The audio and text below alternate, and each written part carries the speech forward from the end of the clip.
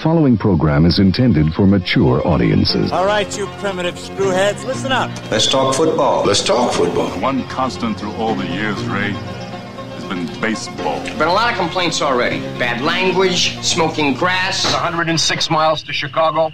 We got a full tank of gas, half a pack of cigarettes. It's dark, and we're wearing sunglasses. Hit it.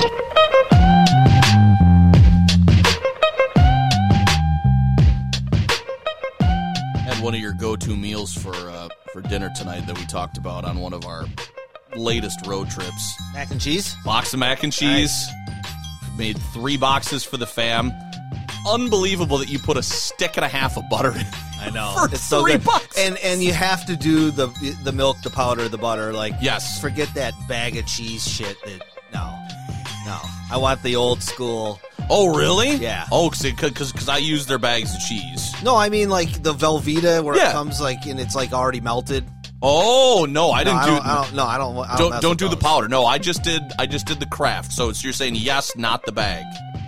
Which one are we talking about? Yes, you do the powder and the milk good. and the butter. Oh yes. Absolutely. No, the heating up the noodles and the little water and then the melty. No. No, that doesn't work. Although I am a fan of the shells over the. Are you? The straight macaroni, but I like the old school the best. Oh man, that's like we toyed around with like different stuff growing up with the kids and trying different things and like a little bit of the more we did some organic and some fancier stuff. But when it comes down to it, the kids even said tonight, the Kraft is not beatable. No, it's the best.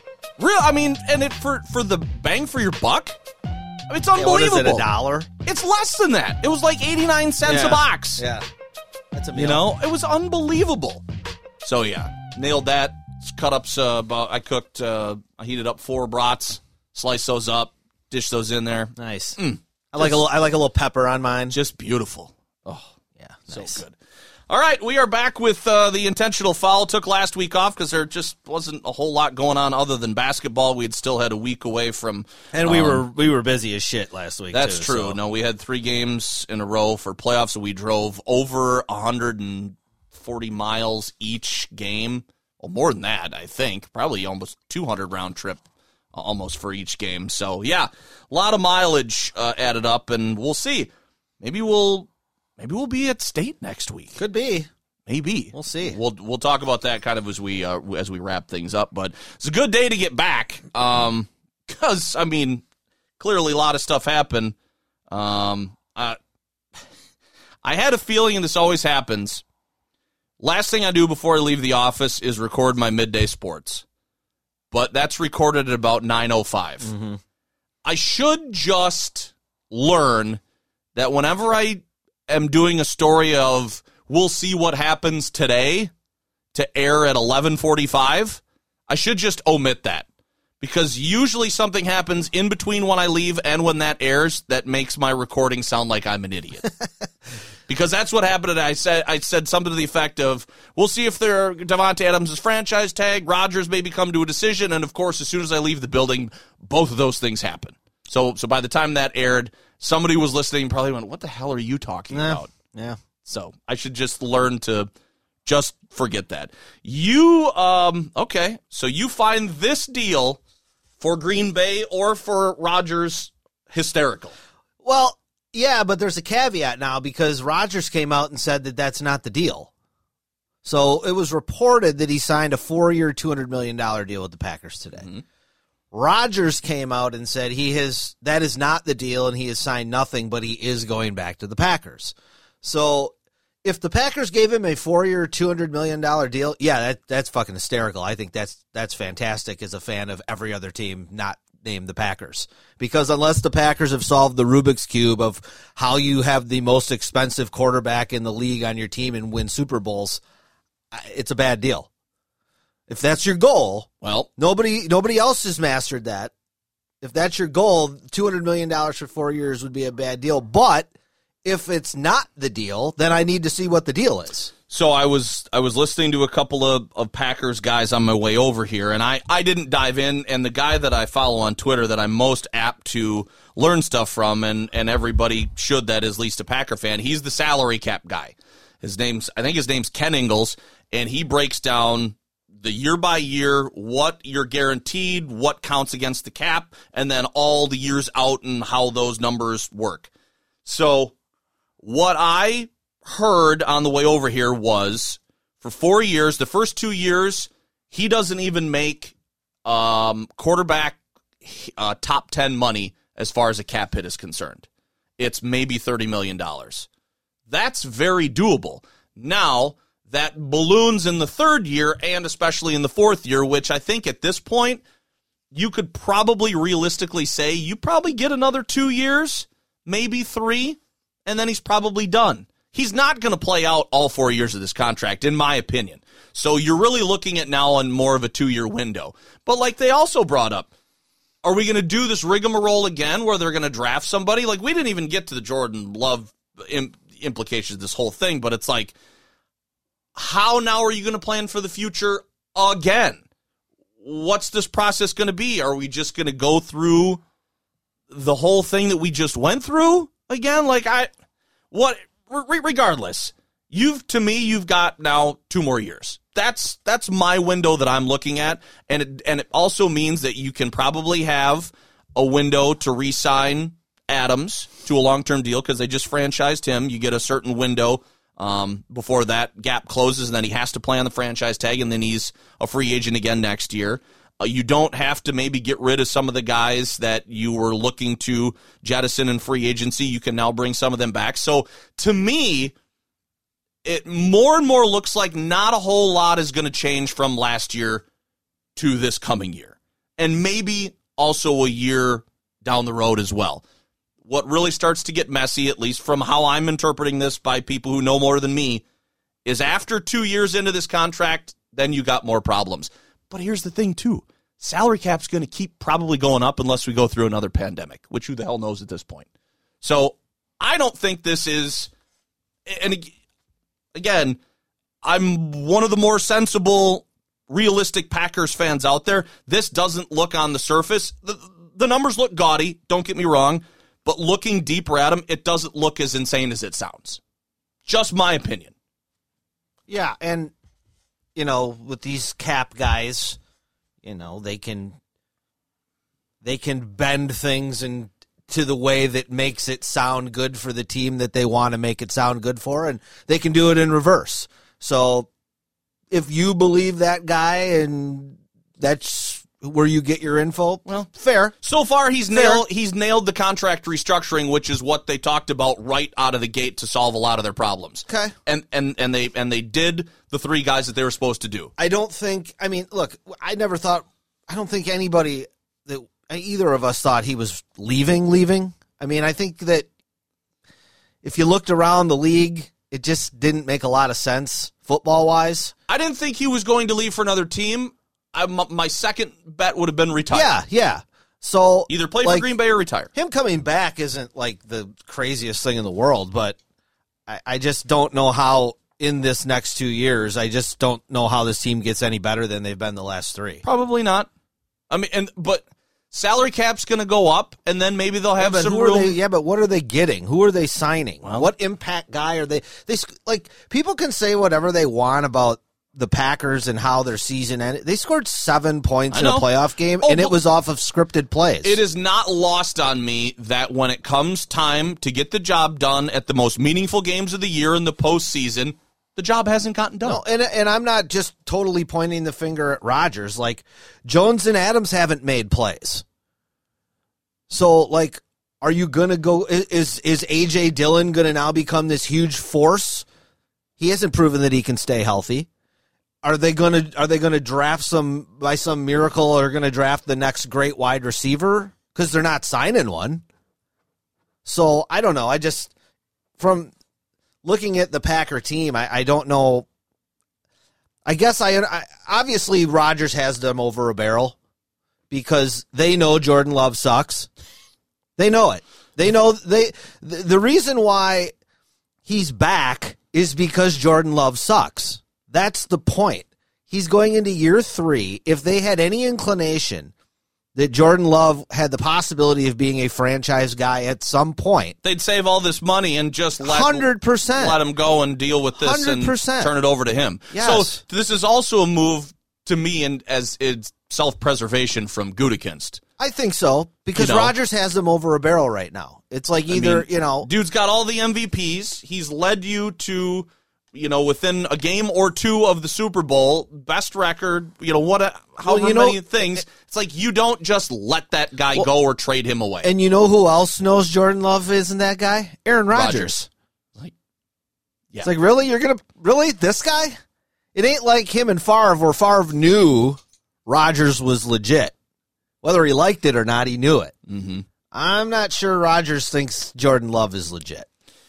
So I don't know what that means for him next. I mean, people were talking about, maybe we can get a second-round pick or my next question would Why would be, anybody give you that, though? Because they know you're desperate to get rid of him. It's almost like the Garoppolo thing. Who are you signing to be your backup now? Are you going to go with that Kurt Benkert guy? Well, they could draft somebody. Okay, but now we're back in the same... Well, it's like you just said, though. It's like, are you going to keep paying Jordan Love this first-round money, and then you're going to have to make a decision on him in like a year, right? I think so, yeah. So is he headed into year 3 or 4? He's headed into year 3 right now. Okay, because the standard ones are 4 years, and then you pay him a 5th-year option. Right. It's like what the Patriots dealt with Garoppolo, except Garoppolo had success when he played. It gets to the point where it's like, well, we got this old guy, and he's great, but we drafted this guy to replace him.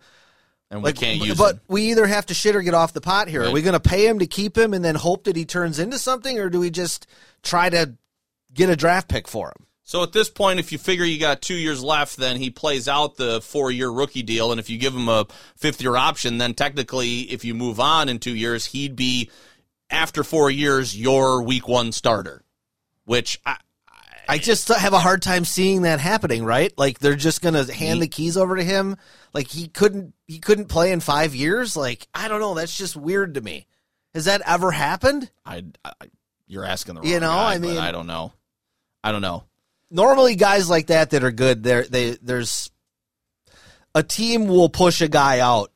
We've seen it. Sure, we've seen it. They will push a legend, a Hall of Famer, a guy that can still play. They will push him out the door in favor of somebody who's going to be really good and is way, way, way cheaper. Mm-hmm. That's not what's happening here. No, but that tells you a lot. Well, then my also question is, like, what is the market for Jordan Love if you want to get rid of him? Like, can you get rid of him? You're not just going to cut him. I mean, he's into year 3 of a 4-year rookie You don't have deal. to yet. You don't really have to. But that's what I mean. Yet. So what are you going to do with him? You going to put him as QB3? I don't know. You just keep hoping and then trade him away and then draft somebody else and make him QB3, and then all of a sudden he vaults ahead of Love. Well, Adams getting franchise tagged. I mean, everybody pretty much knew that was coming. Yes. I don't know that he plays the season out in that. I would be maybe looking at another maybe 3-year deal. Do you think he had before that? These two are now still attached at the hip. You think he takes a discount because Rodgers came back? I don't know. I mean, I saw that the salary cap's going up $26 million from last season, and it reduces Rodgers' cap hit for this year. So it's not like they don't have the money now. They can sign him to a lucrative deal. But do they want to? Do they want to make him the highest paid receiver in football? And does he settle for less? I mean, that's kind of been the question the whole time with him. I would answer those questions in order of no and yes. Right? I think so. How does this play out? I think they don't want to make him the highest paid receiver if they don't have to. And maybe he does take, I don't know. It's just weird with some of these receivers. You have to know if money is not the primary goal here.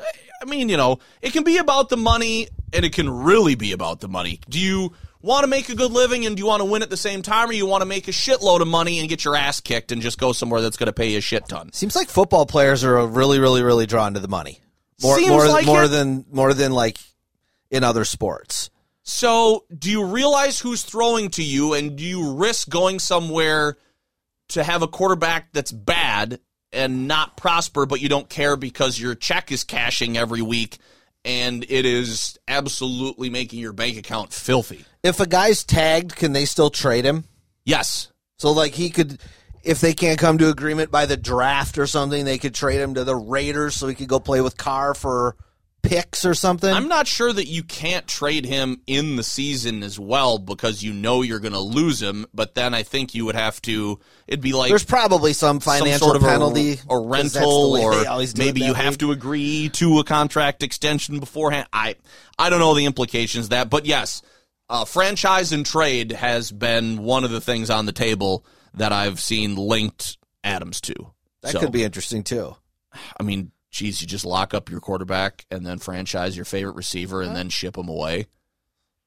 That's a good way to... Yeah, I mean, that would be very, very shocking if that happened. To me, it would. I don't think Rodgers would put up with that, but... No, and I think probably he agreed to come back, and maybe, those two probably talked. Probably, yeah. He says, hey, so. I would hope so. If I'm going to come back, I want you here, so figure it out. Right. It doesn't mean you're going to get top shelf money, but hey, read the room kind of a thing. So, no, it's... You said this is good for the Bears when you and I were texting. And what did you mean by that? Well, I don't think the Packers are going to be any better in the short term, and then I think that's the trajectory on the downward slope. I think when the Bears are going to be good in 2 or 3 years, they're going to pass each other. Absolutely. Okay. Yeah. Yep. I'm not worried. As a Bear fan, you always kind of have that thought in your head, like, well, maybe Jordan Love, he gets in the Packers system. They've done well with quarterbacks before, blah, blah, blah. But the fact that they're not ready for him, and he's apparently not ready to play, it gives me more confidence that if Fields becomes the player that everybody seems to think he can and will be, I think that, they're going to be passing each other in about 2.5 years. Part of me also thinks, and when I go back to the self-preservation thing with Goody, part of me thinks it's not, Love being not ready is a factor, but I guess it's hard for me to see a general manager ready to give up on or trade a guy that's just coming off an MVP season and is still playing at a really high level, and justifying that to a publicly financed or owned, whatever you want to call it, a fan base like that. I mean, people would riot. Well, yeah, nobody wants to be the general manager that pushes the legend out the door. Especially when he's still playing. We just saw, I'm sure Bill Belichick didn't enjoy last season, watching Tom Brady go to Tampa, be a MVP candidate and then win the title. Mm-hmm. So yeah, I'm sure Gutekunst, for a lot of reasons, wants Rodgers there because well, number one, it's job security. Also, general managers don't get fired when they go 13-3. That's what I mean. Self-preservation. They go fired when they go 3-13. Yeah. Or 14 now with 17 and games. And then you all of a sudden invest in this guy that you potentially made a wrong call on. Yeah, you could always cut bait and blame somebody else. You can say, well, they couldn't coach him up. That's why we got to get rid of the quarterback coach. Or, well, our scouts misevaluated him. We got to fire the scouts. Or, yeah, there's always a scapegoat when you're a GM. Yeah. To me, there's just a lot of different factors in play. And, Love not being ready or having the full confidence of the front office of the coaching staff, that's probably one of them. I mean, I don't know how big it is, but it's definitely a factor. If you're talking 4 more years, though, of Rodgers, and at least, or even 3. I would say 3 max. That's kind of an indictment on Jordan Love. Yes, it just is. But that was one of the things. Let me put it this way: if Peyton Manning never got hurt and was on the Colts, and somehow the Colts still ended up with Andrew Luck when Peyton Manning was 36, you think they were going to not play Andrew Luck for 5 years? No. Peyton Manning was going to get pushed out the door because that's what happens in the NFL. Yeah. When somebody's ready to take your spot at a cheaper rate, you get pushed out the door. It doesn't matter what position. Joe Montana had it happen to him. But does it matter if you just come off an MVP season and that's never happened. I mean, I don't know that it matters or not. I mean, you didn't win the title, so what? Congratulations on your regular season award. Yeah, but not everybody views that the way you do. I know that's your thing. I think it's the biggest problem I have with Packer fans. Like, you're fine with being fine. I'm fine with being good.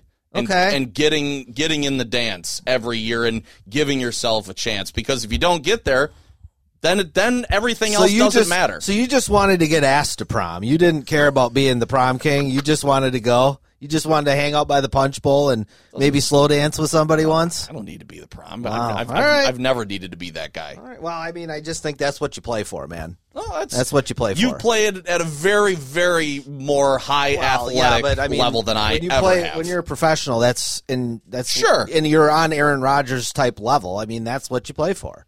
Yeah. Now, that might not be what the backup lineman's playing for. He wants to make as much money as he can in the 4 years that he might be in the league. And maybe, I get that. And maybe earn a starting job. That's different. But when you're on this top tier level of, you're talking about greatest of all time guys, you're playing to win. Yeah. Like, not making Super Bowls for a decade. That's not what your franchise should be about. Not when you have coined your own city, title town. Yeah. Oh, you've got 2 in the last half century. That's a fair point. Jeez. That's a fair point. Apparently, we all know a Denver Broncos fan now. Yeah, I guess so.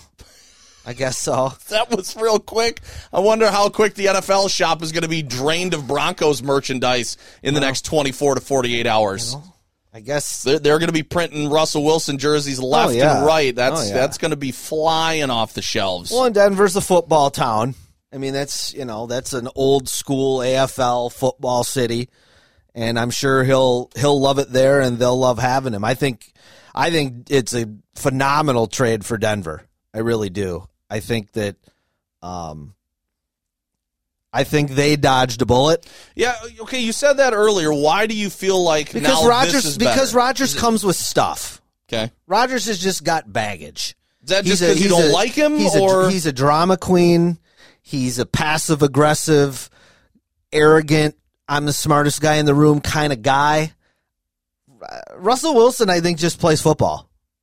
He's cheesy as hell. That's okay. But that's people don't necessarily view that as bad. No, you would rather take that than the other. For sure. Yeah.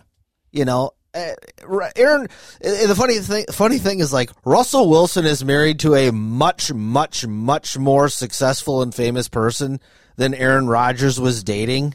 Yet all you ever hear about is Aaron Rodgers' dating life. And, like, you might see a Russell Wilson Sierra picture, but, like, it's not a big deal. It's not a big deal. Yeah. But, I mean, Rodgers is probably still today a better football player on just one-on-one quarterback versus quarterback. But I think Russell, with that team, with some of those offensive weapons and that defense in Denver, is going to be really good. Now, he just put himself in he went from the hardest division in the NFC to the hardest division in the AFC, and now probably the league. But, like, looking at it last year, having Teddy Bridgewater and Locke, Denver was still really competitive in a lot of games with those guys. Yeah. So Herbert's been there for a defensive coach in Fangio. Yeah. Now you're going to get an offensive guy. So Herbert's been there, what? This will be year 3. So they haven't sniffed the playoffs yet. You got Mahomes, and then you've got, help me out, what the other two, and then you got Carr, who they have been up and down but good, top half quarterback in the league for sure. So I don't really see a problem if I'm Russell Wilson at all. What I've traded from to go to, that's fine with me. Yeah, I mean it's similar. Yeah, it's similar. You got to deal with the Chiefs, and they're still going to be really good next year, most likely. And the Chargers have a shitload of talent. They're going to screw up 4 games. It's just, what did they do in the other 13? Mm-hmm. But they're still going to be competitive. And that Raider team's better than people think. Carr's, he's good. Oh yeah, he's like Stafford good. I just don't know about the rest of the team. Well, who knows? Kind of up and down. And I don't even remember. Oh, they got McDaniel now, right? Mm-hmm. I believe is their coach. So maybe offensively they'll be better. But yeah, I think they gave up Noah Fant. That's what I'm looking at. I'm picks, right? Looking for the terms. But yeah, I'm not jumping on the Wi-Fi here, and we're in the basement here in Studio B, so things. I think it was 2 firsts, 2 seconds. And Denver also gets a 4th with Russell Wilson, something like that. Okay. So, yeah, I like the trade. All right. I haven't really got into the gambling Ridley story too much. All I've done is see the headlines and that the fact that he was suspended for a year, and other than the fact that he was betting on games. Mm-hmm. Have you read more of this? I guess he did than I have? I guess he did a couple of parlays on his phone, like on I don't know what site, but like a FanDuel kind of site, and apparently he gambled like $1,500 on there when he did it, and it was during the time he was taking his mental health break, so he wasn't with the team. But it's still prohibited because he's still technically, I believe, an active player. He did bet on his own team, but I guess he did bet them to win. You know, not like he would have anything to do with it anyway, other than the fact that he's not there. Right. Yeah. I did see it was funny. Somebody put out on Twitter and funny, ironic, I guess, not funny, ha-ha, but it was like Greg Hardy got 10 games for beating the shit out of his girlfriend. Josh Gordon got like 3 years for weed. And he's getting a year. Ridley's going to get a year for gambling. It was just kind of like the priorities of the suspension seem a little out of whack here. That's always the way it's been with that league. This is an interesting thing, though, and I heard Wilbon bring this up yesterday. So we have this thing with Ridley. He's going to get a year.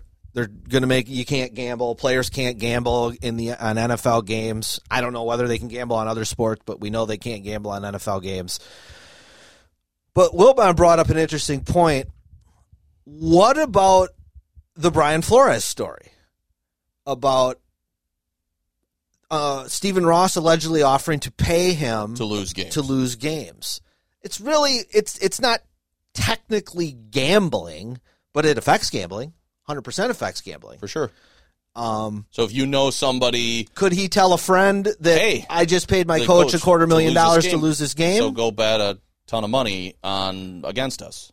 So that'll be interesting to see, obviously, how all the Flores stuff plays out. But that's just another little nugget. Like, okay, well, if you're going to suspend a player, what are you going to do to an owner? You got to do a deep dive into that now. Right. Yes. You got to look at that a little harder than maybe you would have. Yeah, I mean, if that's an accusation that you want to dismiss normally, okay, but now in the face of this, I mean, I think that should have been followed up on, because anybody out the door is going to, start, just slinging stuff, and I get it, see what sticks to the wall.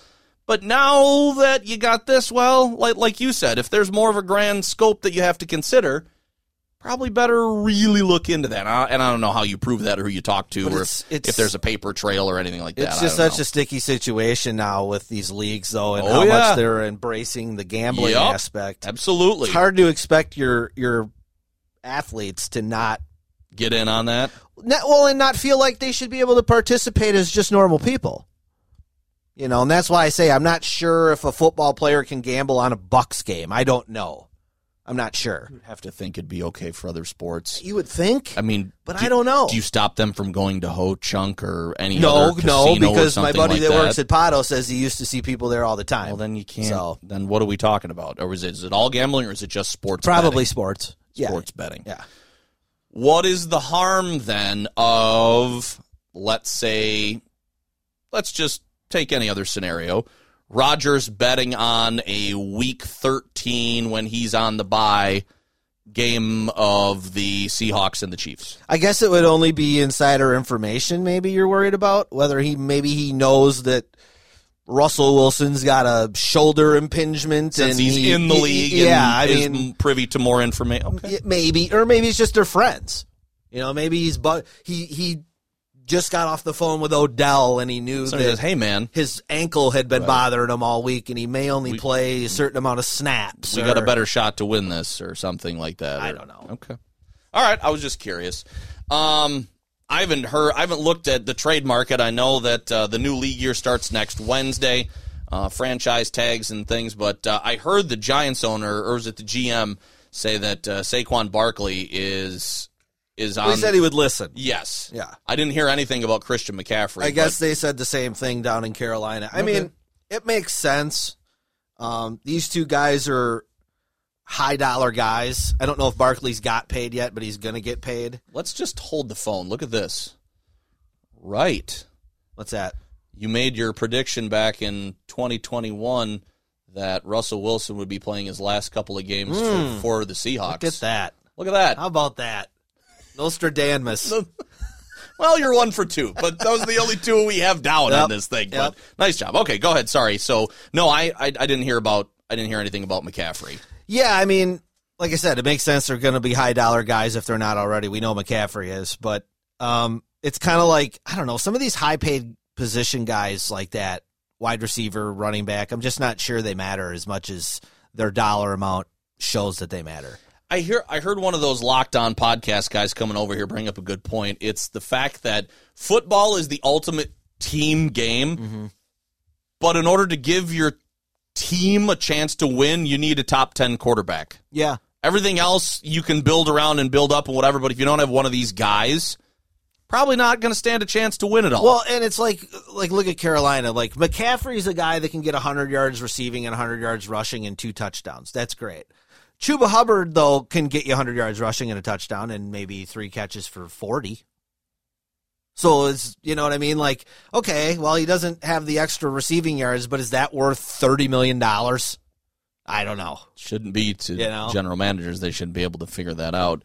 I know the Dolphins, I didn't know the Cowboys tagged their tight end. I know the Dolphins tagged their tight end, Gesicki, and I saw one of the former Good Karma teammates say something to the effect, but I thought management said he didn't fit their system, and now we're giving him money to stay. So that might be a franchise and trade deal. I don't know.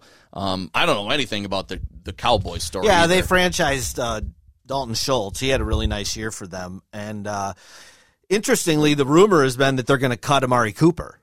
I heard that. Which is surprising because he's still pretty money? young. Yeah, I think he's due pretty good amount of money. He was like 3rd on their team in catches last year behind Lamb and I think Gallup. But I don't know, man. I mean, that's a guy that I feel like you might be able to pick up for a decent number. It's a pretty good player. I don't know that he's a star, but I mean, he'd be a good 2 or 3. He'd be a good 2 on the Packers for sure. You know, I mean, they got to figure out what they're doing with Valdez-Scantling. Honestly, now. he'd be a nice 1 for the Bears. Oh. You know, because it sounds like they're going to let Allen Robinson walk, and Darnell Moody's not a 1. He's a slot guy. You know, and he's a slot guy who's not Tyreek Hill. He's good, but he's not a number 1. So the Bears need receiver help for sure. I know they had been looking at Godwin, but I believe Tampa franchise tagged him today, so he might be off the table. Plus, he's got a blown out knee. He's not going to play till week 10 or something. Yeah, I don't know. It'll be interesting to see kind of who's out there available in the next couple weeks. I don't know any other stuff come through on the franchise wire before the deadline hit. So we'll see what happens from now until the league year starts next year. I don't know if the Rodgers deal basically clears them of all the salary cap problems. They still got more stuff to do. I'd have to look at this. What this as long as they bring Kevin King back, we're all good. Again. Didn't I say this a couple weeks ago, or did I tell you in a car ride? You told me, yeah, in the car. He brought this up, the fact that it would cost Green Bay more money in salary cap space to make Kevin King go away than it would to bring him back for another year, and my head exploded. Yeah, that's rough. That is rough. You can't get rid of this dude, except when he's not on the field because he's hurt all the time. Oh, my God. Or getting burned for touchdowns. Just awful. All right. Take it away in the NBA. I know the Bucks got a win against the Suns. They beat the Bulls. They won 4 games in a row, and they're down in OKC tonight.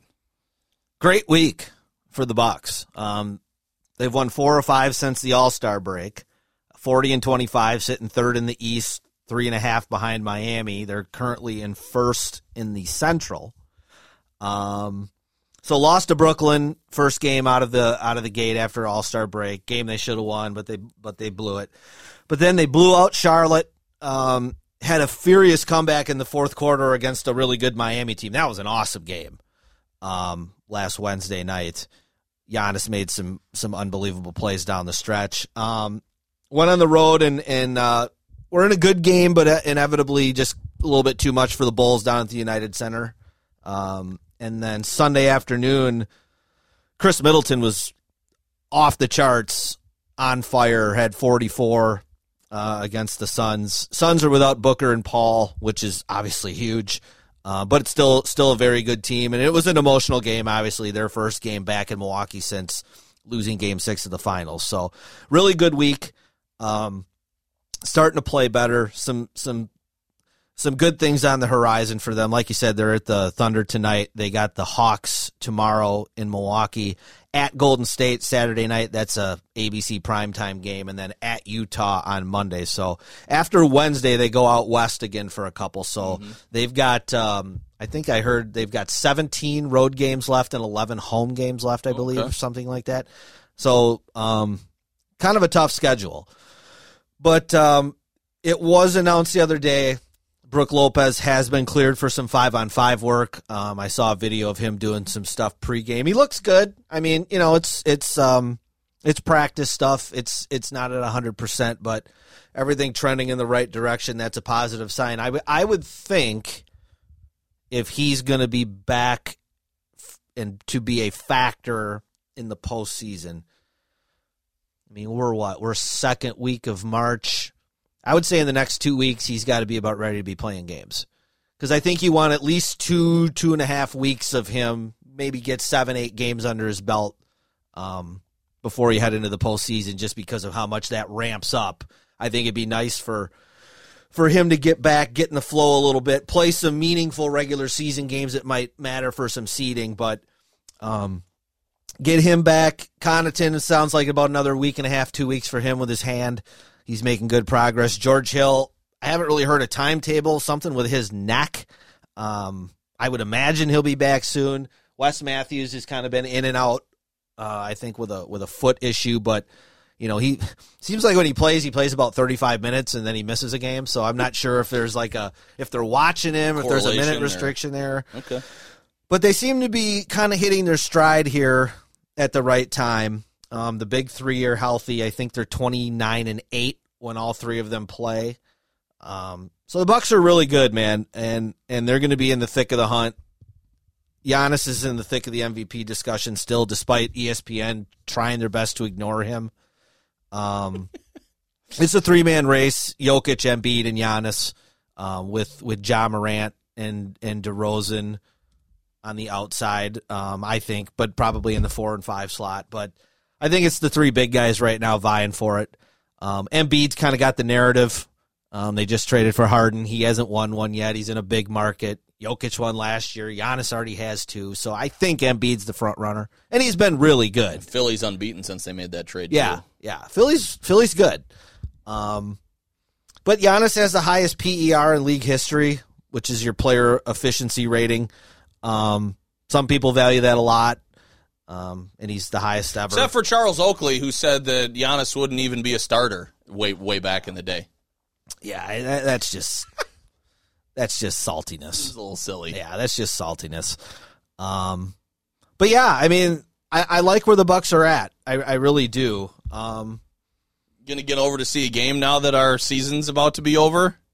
I hope so. I hope I get to one before the playoffs start, because I'll definitely go to some playoff games. Yeah. But we'll see what happens. But just look at the standings real quick. I mean, the Bucks are sitting in that 3 seed. They're a half game out of the 2 seed behind Philly. I kind of like where they're at 3. That puts them in a spot where you're probably going to play Cleveland in the first round. If you moved up to the 2, you would possibly play Brooklyn in the first round. And I don't want to see that, because you could easily lose that series to them, and then you're the defending champions who get knocked out in the first round. That's not great. Plus, and then if they drop to 4, then you got to possibly play Boston, who's been about the hottest team in the league, and then you'd have a second round matchup with Miami, where I would rather not have to see them until the conference finals. So, out west, Phoenix is still 8 games up on everybody. Memphis is in the 2 spot. One ahead of Golden State in the win column right now. That's kind of going back and forth. But Memphis being in the 2 seed, that's really cool. I mean, Ja Morant in his 3rd year has got that team that good. 9th-seeded Lakers, man, they're 5 games out of the 8th seed right now. So I was going to text. It's going to be really hard for them to move up. I was going to text you the other day. I think it was maybe it was yesterday. PTI led with 3 things that in the sports world of today or over the weekend did not matter whatsoever, and one of them was LeBron and the Lakers. I just went, these are the... Well, he had 56, so they tried to make that matter, but, it's like, okay, well, he had 56 against Golden State, but, Draymond wasn't there. They have no big guys. Who cares? Things you can talk about, I don't get why they're still a topic of conversation. Because I just don't get it. Yeah, because they're the Lakers how LeBron, they still move the needle. They think that pays the bills. But the Lakers are stuck in the 9 spot. Pelicans are a game behind in the 10 spot, and then Portland is 3 behind the Lakers right now. Portland and everybody below them are so shitty, I don't think the Lakers can fall out of the play-in. But they're going to have to probably win 2 play-in games. And those are only 1 game. Yeah. They're not a series. Yeah. Okay. So the winner of the 7-8 game, which is Miami and the Clippers, would automatically be the 7. Then the loser of that game plays the winner of 9-10. So the Lakers would have to win 9-10 and then beat somebody else again to even make the playoffs. So it's not looking great for them, and even if they do sneak in and get the 8 seed, then they got to play Phoenix. So Congratulations. Here's your prize. Here's the reigning conference champions. So all right. I know there are a bunch of other. We're going to get to some college basketball in just a second because, conference tournaments are going, and there's been some ridiculous finishes already, even in a championship game as well, and we'll touch on some baseball, but just kind of wrap up the rest of the NBA here just for a second. Popovich tied Don Nelson last night for most career wins. Oh. He's obviously 1 win away from the most all time. Has he given an indication of if he's going to keep, or is this not that I've heard? I mean, he's stuck around a lot longer than I actually thought he would. I thought when Duncan, Parker, and Ginobili went, he might go too, but he's sticking around. All right. Victor Oladipo has returned to the Heat. He hasn't played in about a year. Nice player. He's had some leg problems the last couple years. It's one of those things. It's great on paper. Oh, they got Victor Oladipo, but where are you playing him? Whose minutes is he taking? Is he taking Hero's minutes? Is he taking Duncan Robinson's minutes? Is he taking, Kyle Lowry's minutes? So we'll see how that gets integrated. Jared Allen out indefinitely with a broken finger. I did see that. That's a huge loss for the Cavs. Huge loss. I mean, to the point where it could drop them down into the play-in scenario because right now they're at the 6th spot. So that's a big one. Somehow, I saw this today, somehow the Bulls are 0-14 against the top 3 teams in each conference this year. That's amazing. So basically, they beat all the bad teams, right, but they cannot beat the good teams. I mean, I know the Bucks are 2-0 against them. Mm-hmm. So that was really surprising. They were on top of the East. Oh, yeah. Yeah. Yeah. And then lastly, Russell Westbrook, as he's become known, is just throwing a hissy fit about getting criticized for sucking. What did I see in a highlight in warm-ups? He shot it over the backboard or something. What is going on? He's a mess. His wife came out on social media whining about media people criticizing him. Then because it's bad for their family. It's bad for their family. Then Westbrook came out and said that his family's been getting death threats and they don't even want to go to the game. I mean, I hope that's not true, but that doesn't mean that we can't criticize your basketball because it's been really bad. You're the worst 3-point shooter in the league. You, I think, lead the league or are close to the league leader in turnovers. I told a buddy today, this reminds me what we're watching with him so much of the end of Allen Iverson's career. You got these 2 guys who are freak athletes and are ball dominators, and everything has to be centered around them. And the problem with that is you get old. And when AI got old, Philly figured out he wasn't that guy anymore. They shipped him to Denver. He still thought he was that guy playing with Carmelo. That didn't work. Then he got shipped to Detroit. That didn't work. Then he got shipped to Memphis. Then he was out of the league. Like that fast. I forgot that he couldn't adapt. He wouldn't come off the bench. He wouldn't go from taking 19 shots to 12 shots. He wouldn't do the things to keep him around. And Westbrook's going that route. This is his 4th team in 4 years. He's probably not going to be on the Lakers next year, which will be 5 teams in 5 years. This is not Shaq, who's just a center who people are passing around at the end of the year. Right. This is a guy who is a freak athlete, who was an MVP a couple years ago, who was averaged a triple-double in a season, and people can't get rid of him fast enough. Is it just ego where you can't, like, if you just said that, like, this is going to be your 5th team in 5 years, and teams are not wanting to do this, and because here's why. Don't you think that somebody in his inner circle or somebody can tell him that, or he can see the writing on the wall that maybe, he doesn't know how to play any other way. He doesn't have, and this is the same thing with Iverson. They don't have the requisite skill sets to adapt the way they need to adapt, because by doing so, they become not very good players. It devalues you. Absolutely. For Allen Iverson to give the ball up and go stand in the corner while somebody else gets theirs, well, I'm Allen Iverson. I don't stand in the corner. Like, I'm not a catch and shoot guy that stands in the corner. I'm the guy that throws it to the catch and shoot. But if you can't do that anymore, well as you could have, but the point is they can't adapt. They can't become that, because they've never had to do that. And it's hard to become that at 34. You're going to tell Russell Westbrook, hey, dude, you're just going to shoot corner threes. Like, okay, well, he's going to hit the side of the backboard twice a game because he's not a three. That's not what he does. So, I understand it from the player point of view to a point, but as you get older, you have to understand how to age gracefully.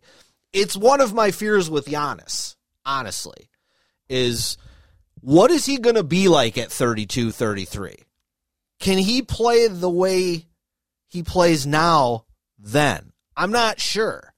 And as much as, you don't love him shooting all these jump shots sometimes, it's like, well, as he gets older and you lose a third of a step, and you have to be able to come to terms with that and adjust your game. And Westbrook's not been able to do it. Iverson couldn't do it. There's been a lot of guys who haven't been able to do it, and that's why you see them go from really, really good to just done, because they can't adjust.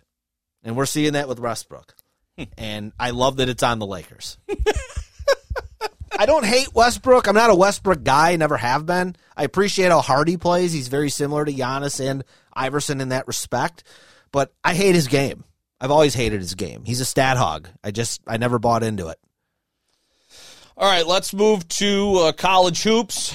It is conference tournament time. Pretty much every conference tournament is going to be underway as of the end of this week, correct? Yeah. I think. Pretty much by Thursday, I think, is when the first round of Big Ten starts, and I think that's last. That's one of the last, because they wrap up on Selection Sunday.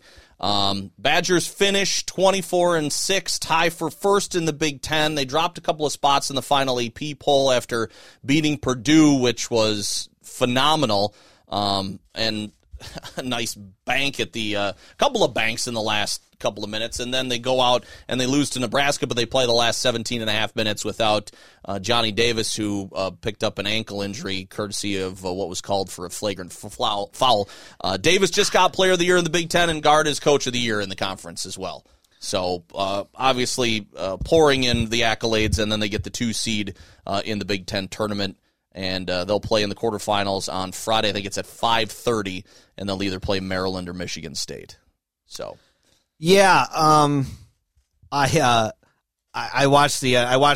pretty much watched the second half of the Purdue game. Yeah, it was a good game. Purdue had to come back. They really sucked for most of the first half, and it's just been one of those years for the Badgers. You're banking in those shots like that. It's just it's your year. It's what you say. It's like, if they're doing this, like, what are we going to do? If you got a horseshoe up your ass, sometimes there's just not much the other team can do. And, Johnny Davis banks the one in from dead on, and then Hepburn slops the one in with a second left. And, good for them. I'm not taking anything away from them at all. They had a really good year, 24-6.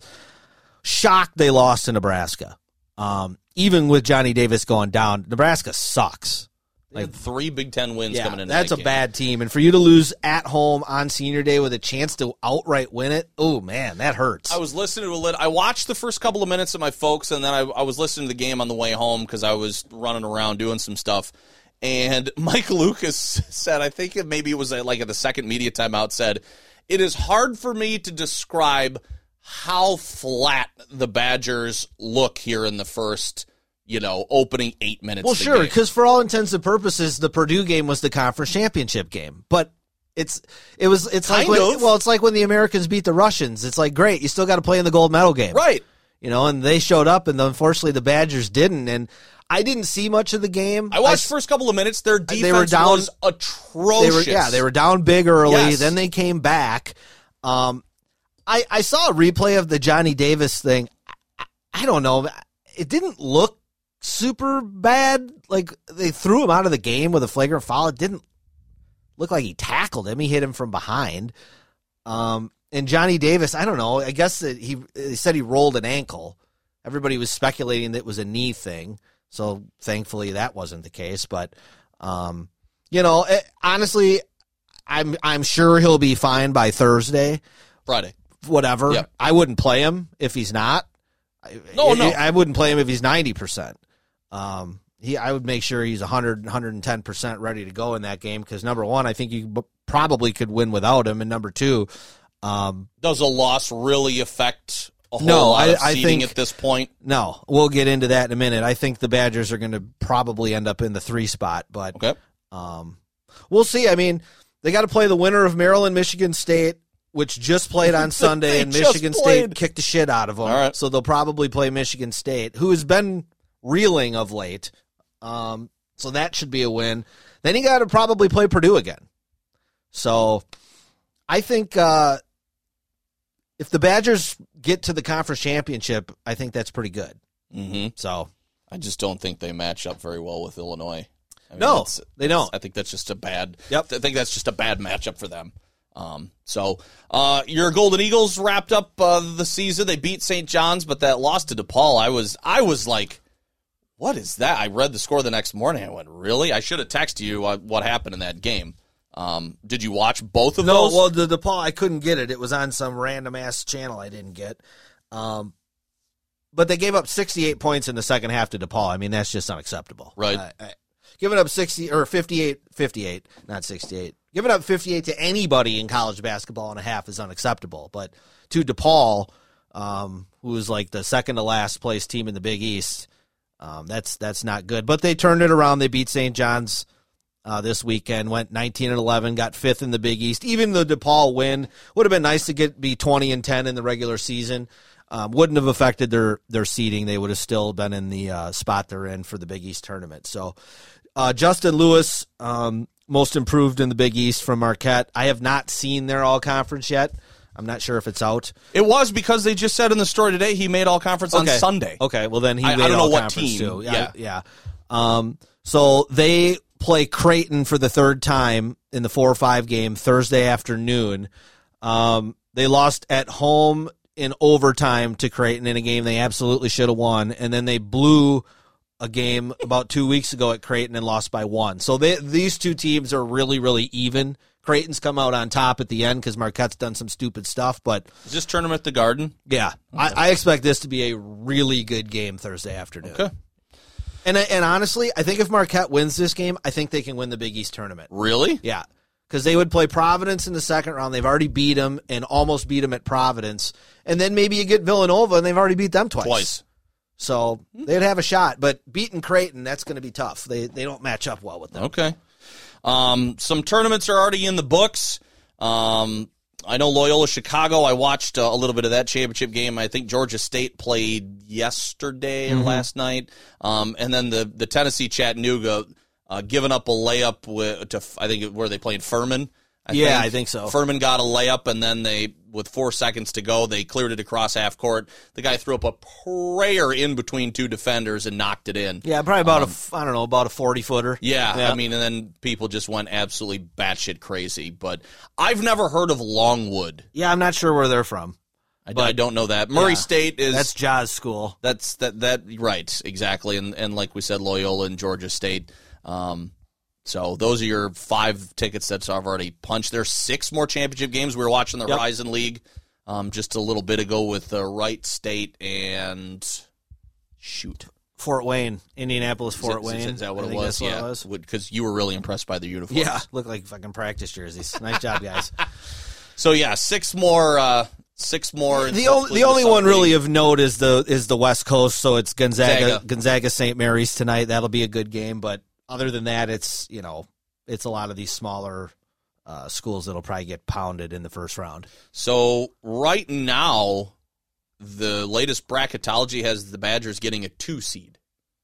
Yeah, which is surprising, honestly. So the 1 seeds, they got Gonzaga's an overall number 1, followed by Baylor, Kansas, and Arizona. They had the 2 seeds, Badgers, Duke, Auburn, and Kentucky. They had the Badgers as the lowest 2 seed because they had them in the same bracket as Gonzaga. I think the Badgers would have to at least get to the Big Ten title game and quite possibly win it to be a 2. Okay. I think they're more of a 3, honestly. But, we'll see. Lunardi's usually pretty close with the seeds, not always spot on, but we'll see what happens this weekend. They had UW out west playing Long Beach State in the 2:15 game, but having the game in Milwaukee, which is just funny how they still call it out west, but it's in Milwaukee. So would they specifically keep the Badgers in that? Like, does the committee do that to keep some of the regional teams? If you have, a couple of the first 2 rounds being hosted in a city that has a statewide school, would they keep that school if they're going to get into the tournament in that region? If they're good. That's not necessarily a home floor, but at least it can't be a home in the vicinity. Yeah, it can't be a home floor, but they only do that for the top seeds. Okay. Yeah. Okay. They only do that for the top seeds. So, that's why over the years in the East, for instance, you'll see North Carolina and Duke all the time play in Greenville or Charlotte. That's usually where they get to go. So we'll that's a bona fide home game at that point, basically. And it's the same thing with the Badgers. Badgers playing in Milwaukee. There's a shitload of Badger alums in Milwaukee. And you're an hour away on 94, so that doesn't matter. Marquette they had as a 7 seed in the Midwest playing Miami down in Greenville. And that's about where I think they should be, a 7. I think if they lost to Creighton, depending on what happened in some other tournaments, it could drop them to an 8. Honestly, I'm not that concerned about it. I think if they could win 1 game in the tournament, I think that'd be fantastic. I don't see Marquette making much of a run this year, but that's okay. Like I said all along, I'm just ecstatic that they were relevant and are in the tournament this year. This is supposed to be a rebuild year with Shaka coming in, so for them to be where they're at is pretty good. 8 Big Ten teams projected to make it, 7 Big East teams, so both conferences really good years. All right. Got anything else on hoops? Or nope, I think that's it. It's not going to be much to touch on for baseball. I heard that the meeting today, which was supposed to be another deadline given by baseball, lasted 20 minutes. Okay. That's not good. That's not good. Good. Usually you don't strike multi-billion-dollar deals in 20 minutes. Not really. I haven't read anything else, but that's just one tweet that I saw that's what it lasted, and then they would say, we can't make up the games after today, so there would be no 62-game season. There would be no full salary, full payout, nothing like that. But it's – I talked about this on the country station this morning with a guy who's a baseball fan, a Brewer fan, but he's just now joining the ranks of, the fans that they've already got. And I said this a couple of weeks ago in a commentary. You're not really worried about them. They'll come back because once baseball comes back, they want to watch baseball. They'll go. Sure. We've done it with the sports we love, with basketball and football. Yeah. For sure. That's just how but yep. It's like those tweeners that you need their money and convince them to come out to the ballpark. It's a good time, or you're trying to build those fans. All you're doing is pissing people off and really, you're just really, I'm struggling to find the word. They're alienating them. Yes, yeah. They're becoming estranged from the game. Mm-hmm. You're pushing them away, like it or not. Your optics are terrible. I don't care which side you're on, and I get that the owners probably share most of the blame because all they're looking for is to maximize their payday. Players are wanting to get paid. It's a business. They want to make money. Not having control and be in charge of their careers more so than not. But now that it's gotten to this point, I don't care who's in the wrong.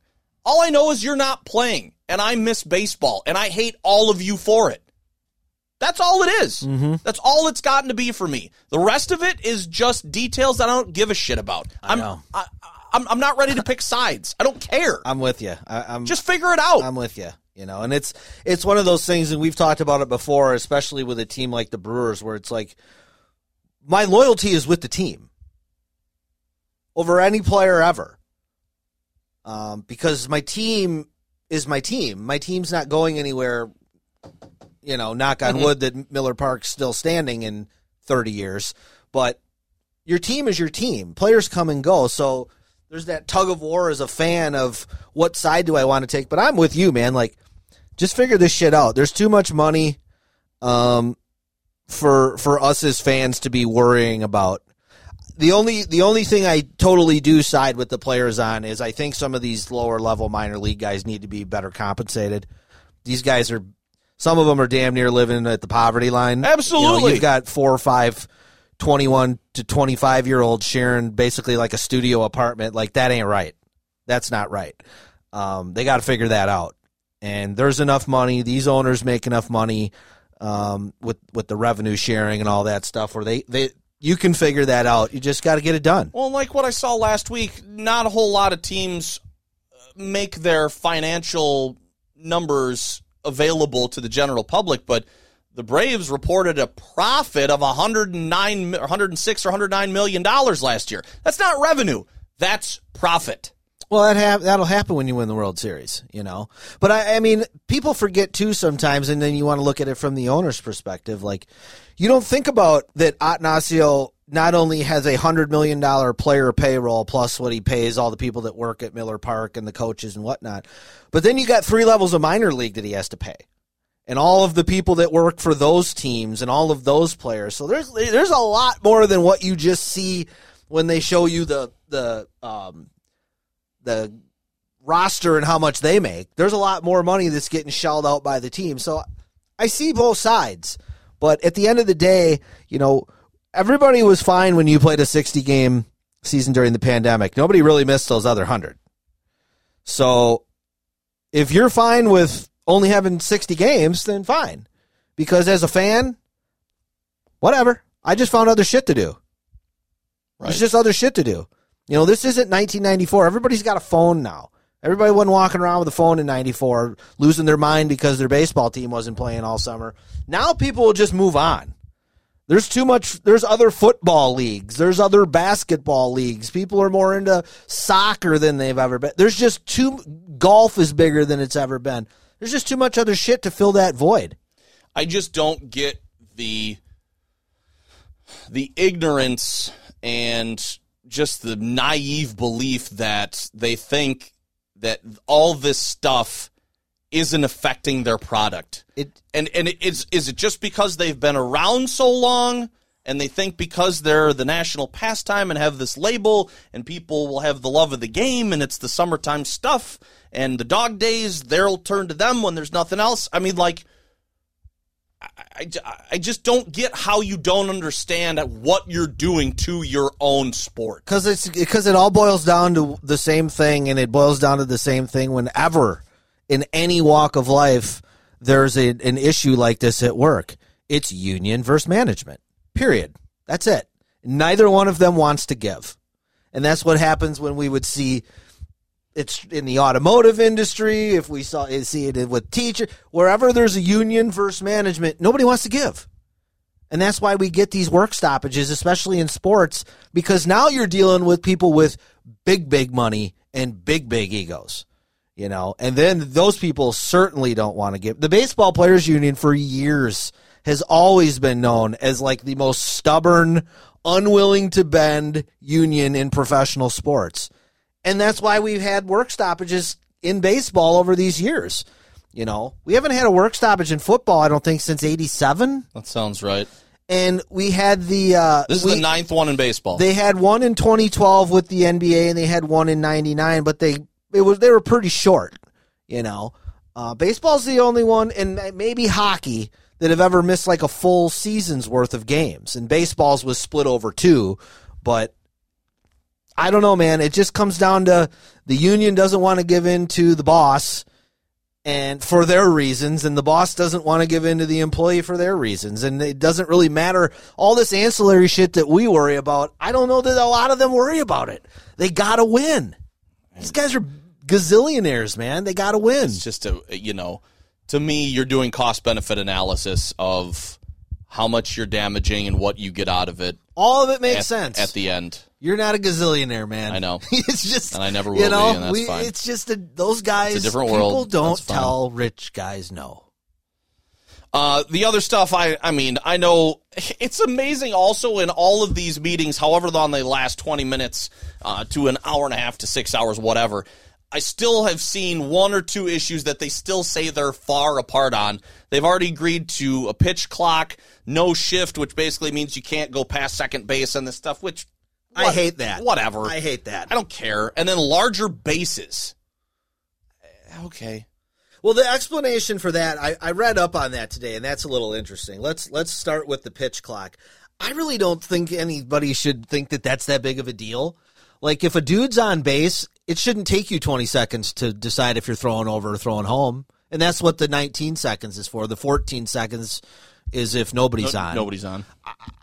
I think that's a very reasonable amount of time to see the pitch, pick the pitch, throw the pitch, or throw it over to first. But that doesn't seem that unreasonable to me. And I think the same thing with the batters. Like, these guys that want to walk out and grab their nuts and kick the dirt off their shoes and redo their batting glove. Like, dude, just put a foot out for a second if you got to catch your breath. Or you want to refocus. Look down at the sign and then get back in the box. That's right. Yep. I don't like the no shift. I don't like the shift at all, but I also don't like that they've now banned it. Because, like, you know what, dude? Just try to go oppo. Mm-hmm. Yeah. Like, push. Come on. I don't want to hear from these people. You don't understand. They're throwing 94 inside. You can't go oppo. Figure it out. You're a major league hitter. Figure it out. You should be able to do that at will if you're looking for a particular pitch or you know that something's coming. Fine, bunt. Figure it out. Bunt. If they're going to shift the 4 guys in a row, bunt 4 fucking times in a row. But they can't because it's again, it goes back. Bunting's hard. They throw a lot harder than they used to. It also goes back to ego. I can beat this. Yeah. And then the last thing. So the larger bases thing is interesting. So the explanation that I read was a lot of times what's happening, and we see it on steals from first to second base, when the guy goes in head first, there's this split second when they come off the bag. When the hand goes past the bag but is not touching and the body is not quite touching and the tag is on and they're calling these guys out for this. Apparently they think the longer wide, because I think 14 square inches is what the base is now. The new one would be 18 or 19. So they believe the larger base will be easier for the guy sliding in to stay on the base, which I do like, because I think anytime we're slowing it down to a 1/10 of a second in a replay, this is stupid. The other thing it said was injury prevention, less, opportunities for more safe plays at first on bang-bang plays because the bag's wider. Less opportunities to step on the first baseman as you're going by because the bag's wider. And then at second base, they feel it'll be safer for the guy turning the double play because, again, you got a little bit of an extra 5 inches there.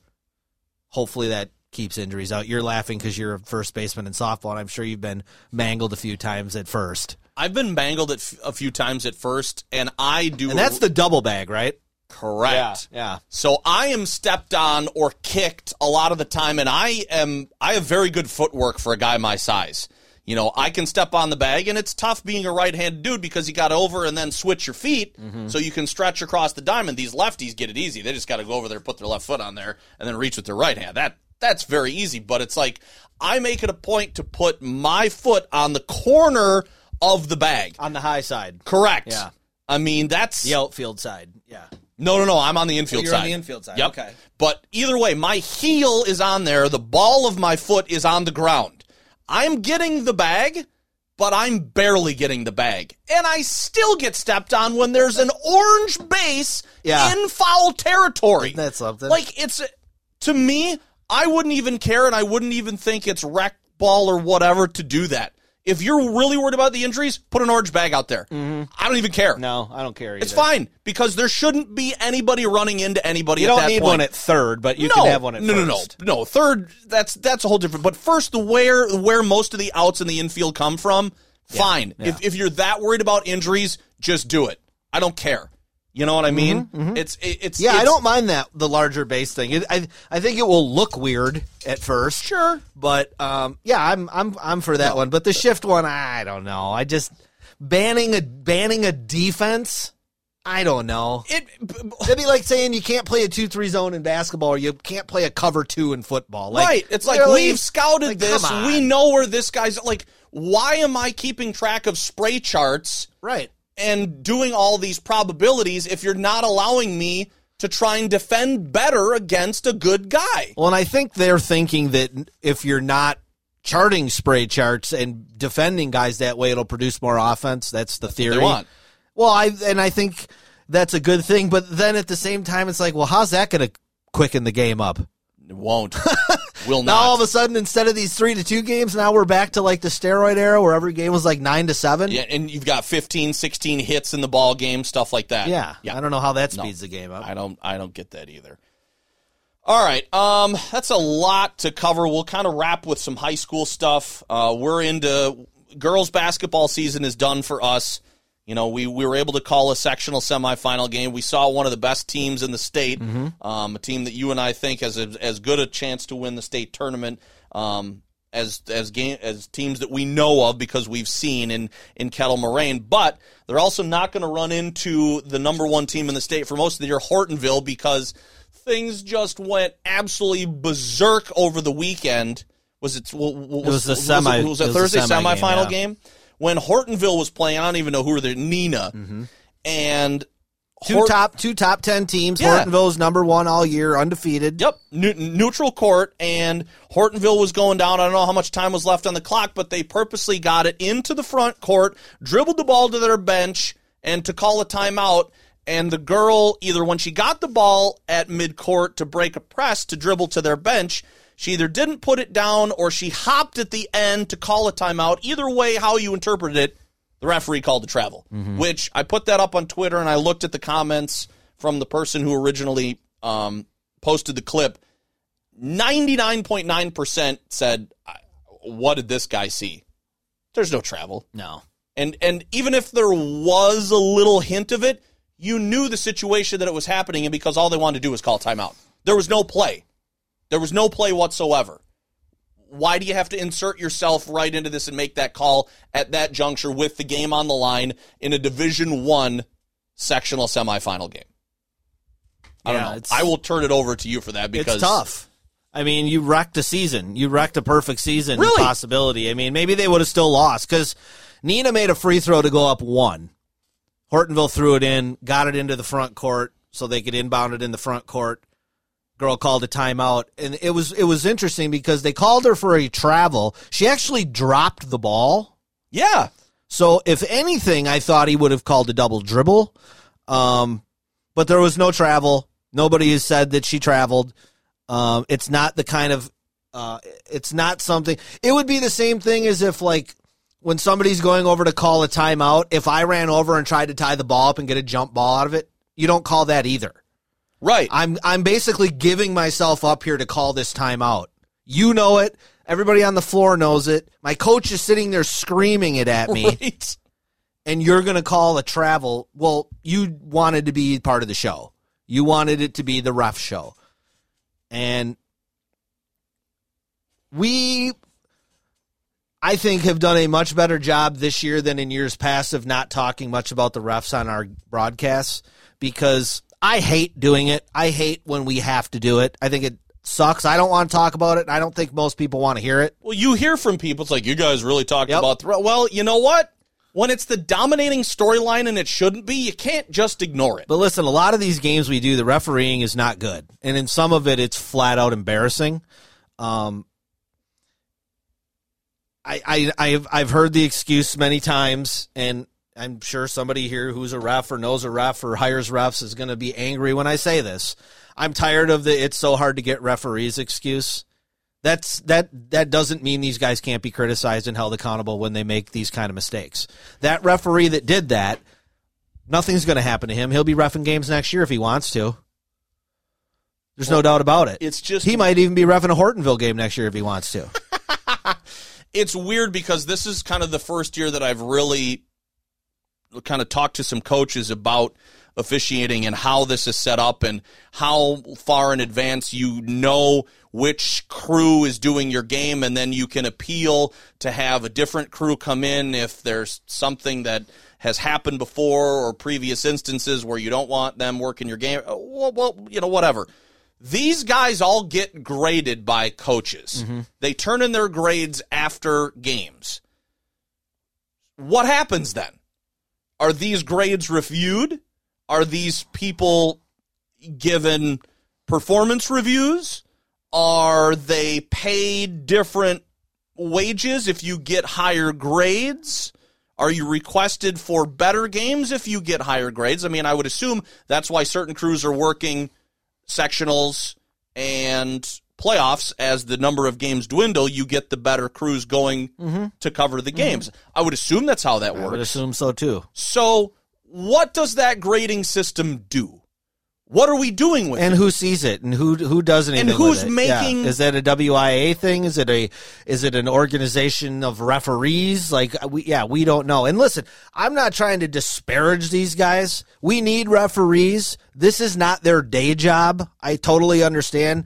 Most of these guys, just like you and I, they go to work all day, and then at night they give up their time to go get a little bit of money and to go ref a game. Fine. I totally understand that. I'm not disparaging anybody for doing that.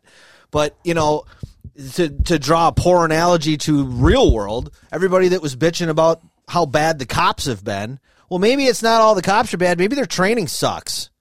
And maybe it's the same thing with some of these referees, because we see a lot of shit that goes on and he gets called and doesn't get called in these games, and maybe they're just trained poorly. I don't know.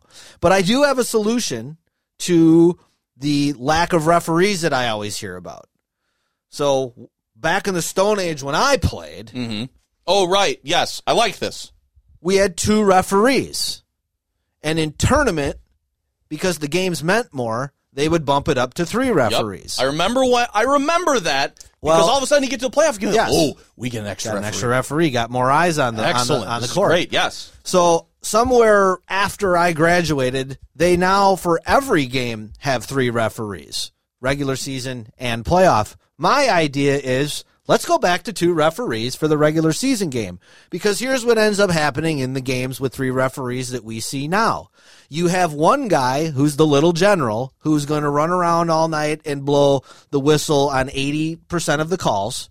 You're going to have a second referee that's going to do just enough so you kind of remember that he's there. And then you have a third guy who doesn't do anything. Let's take that third guy off of every crew that doesn't really do hardly anything during the game other than hand the ball to the kid to throw it inbounds. Let's marry a couple of these guys up. Now we got more crews. And let's train these guys a little bit better. And you know what? Let's pay them a little bit better, because there's money. Don't tell me there ain't. There's always money. Because we want this to be better. And like I said, I'm not disparaging referees because we need referees. Your plan is in the interest of improving 100%. The game. It's not to take the product down. I want the refereeing to be better, which in turn makes the games better. Because the less we talk about those guys on the air, it means the better the game is. It's just a fact. So that's my first rant. Okay. Okay. The second one is we were fortunate this year that we got to see some really talented kids on a couple of these teams.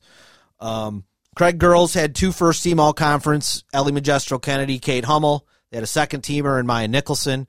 Parker boys had first-team big man Jake Neighbor, second-team Trey Miller. Craig boys had a second-teamer in DeMarcus DeValk. So we got to see some good players in town this year on both girls and boys. So heartfelt congratulations to all those kids that had that recognition, because that's very cool, and it's what you work for growing up. The bad part about it is 8 people make first team all-conference in basketball, which is interesting because you can only have 5 on the floor at a time. So somebody needs to explain to me how that is a good idea other than participation trophy mentality. Because I know from my era, again, not to talk about me, but that was a big deal, making first team all-conference in basketball, because there's only 5 dudes or girls. And now when you're getting it to 8, it kind of waters it down a little bit. That's what the phrase I was going to use. How many times did we go on games in the second half of the season and say, let's figure out first team all-conference, and when I said there's 8 guys, you just kind of went, what? And then we tried to think of 16 that we could put, and we didn't really get there. No. We didn't think that there was anybody worthy enough to put in the 16. They have to come up with it, but when you think of all-conference, you think of the best guys. Mm-hmm. And if you can't think of anybody that needs to be labeled as a best guy, you have too many guys. Most high school conferences are going to have too many slots. They're going to have 2 or 3 really good players. They're going to have 2 or 3 pretty good players, and then they're going to have a bunch of the guys that are just high school players. Well, that's not 16 players. That's like 9 or 10 players, and that's what it should be, and then everybody else should be honorable mention. If you want to even have a third team, fine. If you want to get it out to 15, but I just hate that, and they did this with All-State a few years ago. It used to just be there was AP All-State. Now there's AP All-State, but then the WBCA has their own All-State, and then their All-State is broken down by division. So it's not really All-State. It's like All-State division. Well, and it goes back to your point of this used to be a big deal because the competition was fierce. And I had a conversation with a coach when we talked about the all-conference rankings in first team and second team, and I said, well, how many players are on the floor for one team at a time? And the person said 5, and I said, then why are there 8 spots? And the look of confusion I got back was not anticipated, like, well, if you have 5 on the floor at one time, there should be 5 spots. And then there should be 5 spots for second team, and then there should only be 10. And the argument against that was, well, that would make it too tough to pick who's there. And I went, isn't that the point? Yeah, it's supposed to be select company. Right. But like anything else that we've seen nowadays, things need to expand because more people or teams or whatever awards need to get included or handed out so that we can cover as much territory as possible so people or teams don't feel left out. It's supposed to be an honor. It's something that's earned by your play. It's not given. It's earned. And, like our buddy John Barry said, if the first team all-conference Big 8 boys played the first team all-conference Badger boys, who starts? Who starts? Because now you got to pick 3 guys that don't start. Like, it's supposed to be like a real basketball team. Right. I'm not saying you have to have 2 guards, 2 forwards, and a center. Just you pick the 5 best people. And that's your first team. Mm-hmm. That's the way it's been done forever. Football's freaking even worse. You got like freaking 4 quarterbacks on first team. There's only 9 teams in the freaking league. Like, what are we doing here? I don't understand it. It just drives me crazy. I know. It's part of the reason why I think locally we're not as competitive as we used to be. And I don't mean like competitive in the standings. I just mean competitive. Mm-hmm. We just don't seem to have that fire here in town anymore, and I don't know why. It's perplexing to me. I had somebody stop in yesterday to see me, and the first words out of his mouth are, "What the hell's going on with the Craig boys basketball team?" Just saying. They weren't saying that 20 years ago. It was, wow, what the hell's going on with that team? Holy shit, they're good. Right. Now it's like, oh my God, what happened? And all those kids try really hard. We love them. We love covering them, but it's different. Mm-hmm. It's different. Well, we're going to see if we get a chance to see if we go to play or cover a game at the Kohl Center because we've got we have Milton on Thursday. They're going to be over in Wilmot against Westosha Central, and then if they get by that sectional final, and then it's state. So yeah, there's the potential to be there. I know we were my commentary yesterday was like we wouldn't mind being done, but we wouldn't mind going to broadcast at state because that would just be cool. It would be cool. And I know Milton is jazzed up about it. I know we would probably rather be calling somebody from Craig or Parker, at state because that's the teams we see all the time. Yeah. But whether we got to go there to cover Milton, I'm not really going to be picky at this point. Milton's basically Janesville North at this point because you live in that district. Half the people I know live in that district. So, yeah, it is what it is. All right, that is a jam-packed almost 90 minutes worth of sports stuff from the intentional foul. Yeah, thanks, NFL. Yeah, no kidding. That really carried us other to be hoops and piss on baseball. Well, and don't some high school rants. Don't be too mad at me about my high school rants. It's just my opinion. We're still supportive of everybody that's doing their thing. We just would like some things to be better and possibly change for the better. We do a lot of observing over 40. What's going to be our 47th game? I would challenge most people around to tell me you've seen more basketball games front to back than you and I have. Well, you in particular, because you've played in more. Yeah. But I mean, just even like in a year's worth, like you said, we're on game 47. Like, who else has seen 47 full high school basketball games? Matt Bredesen. That's about it. That's about it, Coach B. Friend requested me on Facebook today. Not a chance, buddy. Delete. Not a chance. That is the intentional foul for this week. Thank you for listening, downloading. Please subscribe. Please tell your friends. And we'll see if we got enough news to come back next week. Otherwise, I'm on vacation at the end of the month. Maybe we'll squeeze one in before we leave for that. So it's going to be tournament time. Yeah, we'll be hitting here and there. And maybe it'd be nice to get something in before the NCAA tournament. But we'll see. We'll see. All right. Until then, I'm Josh. I'm Dan. We'll talk to you next time. Go Bucks!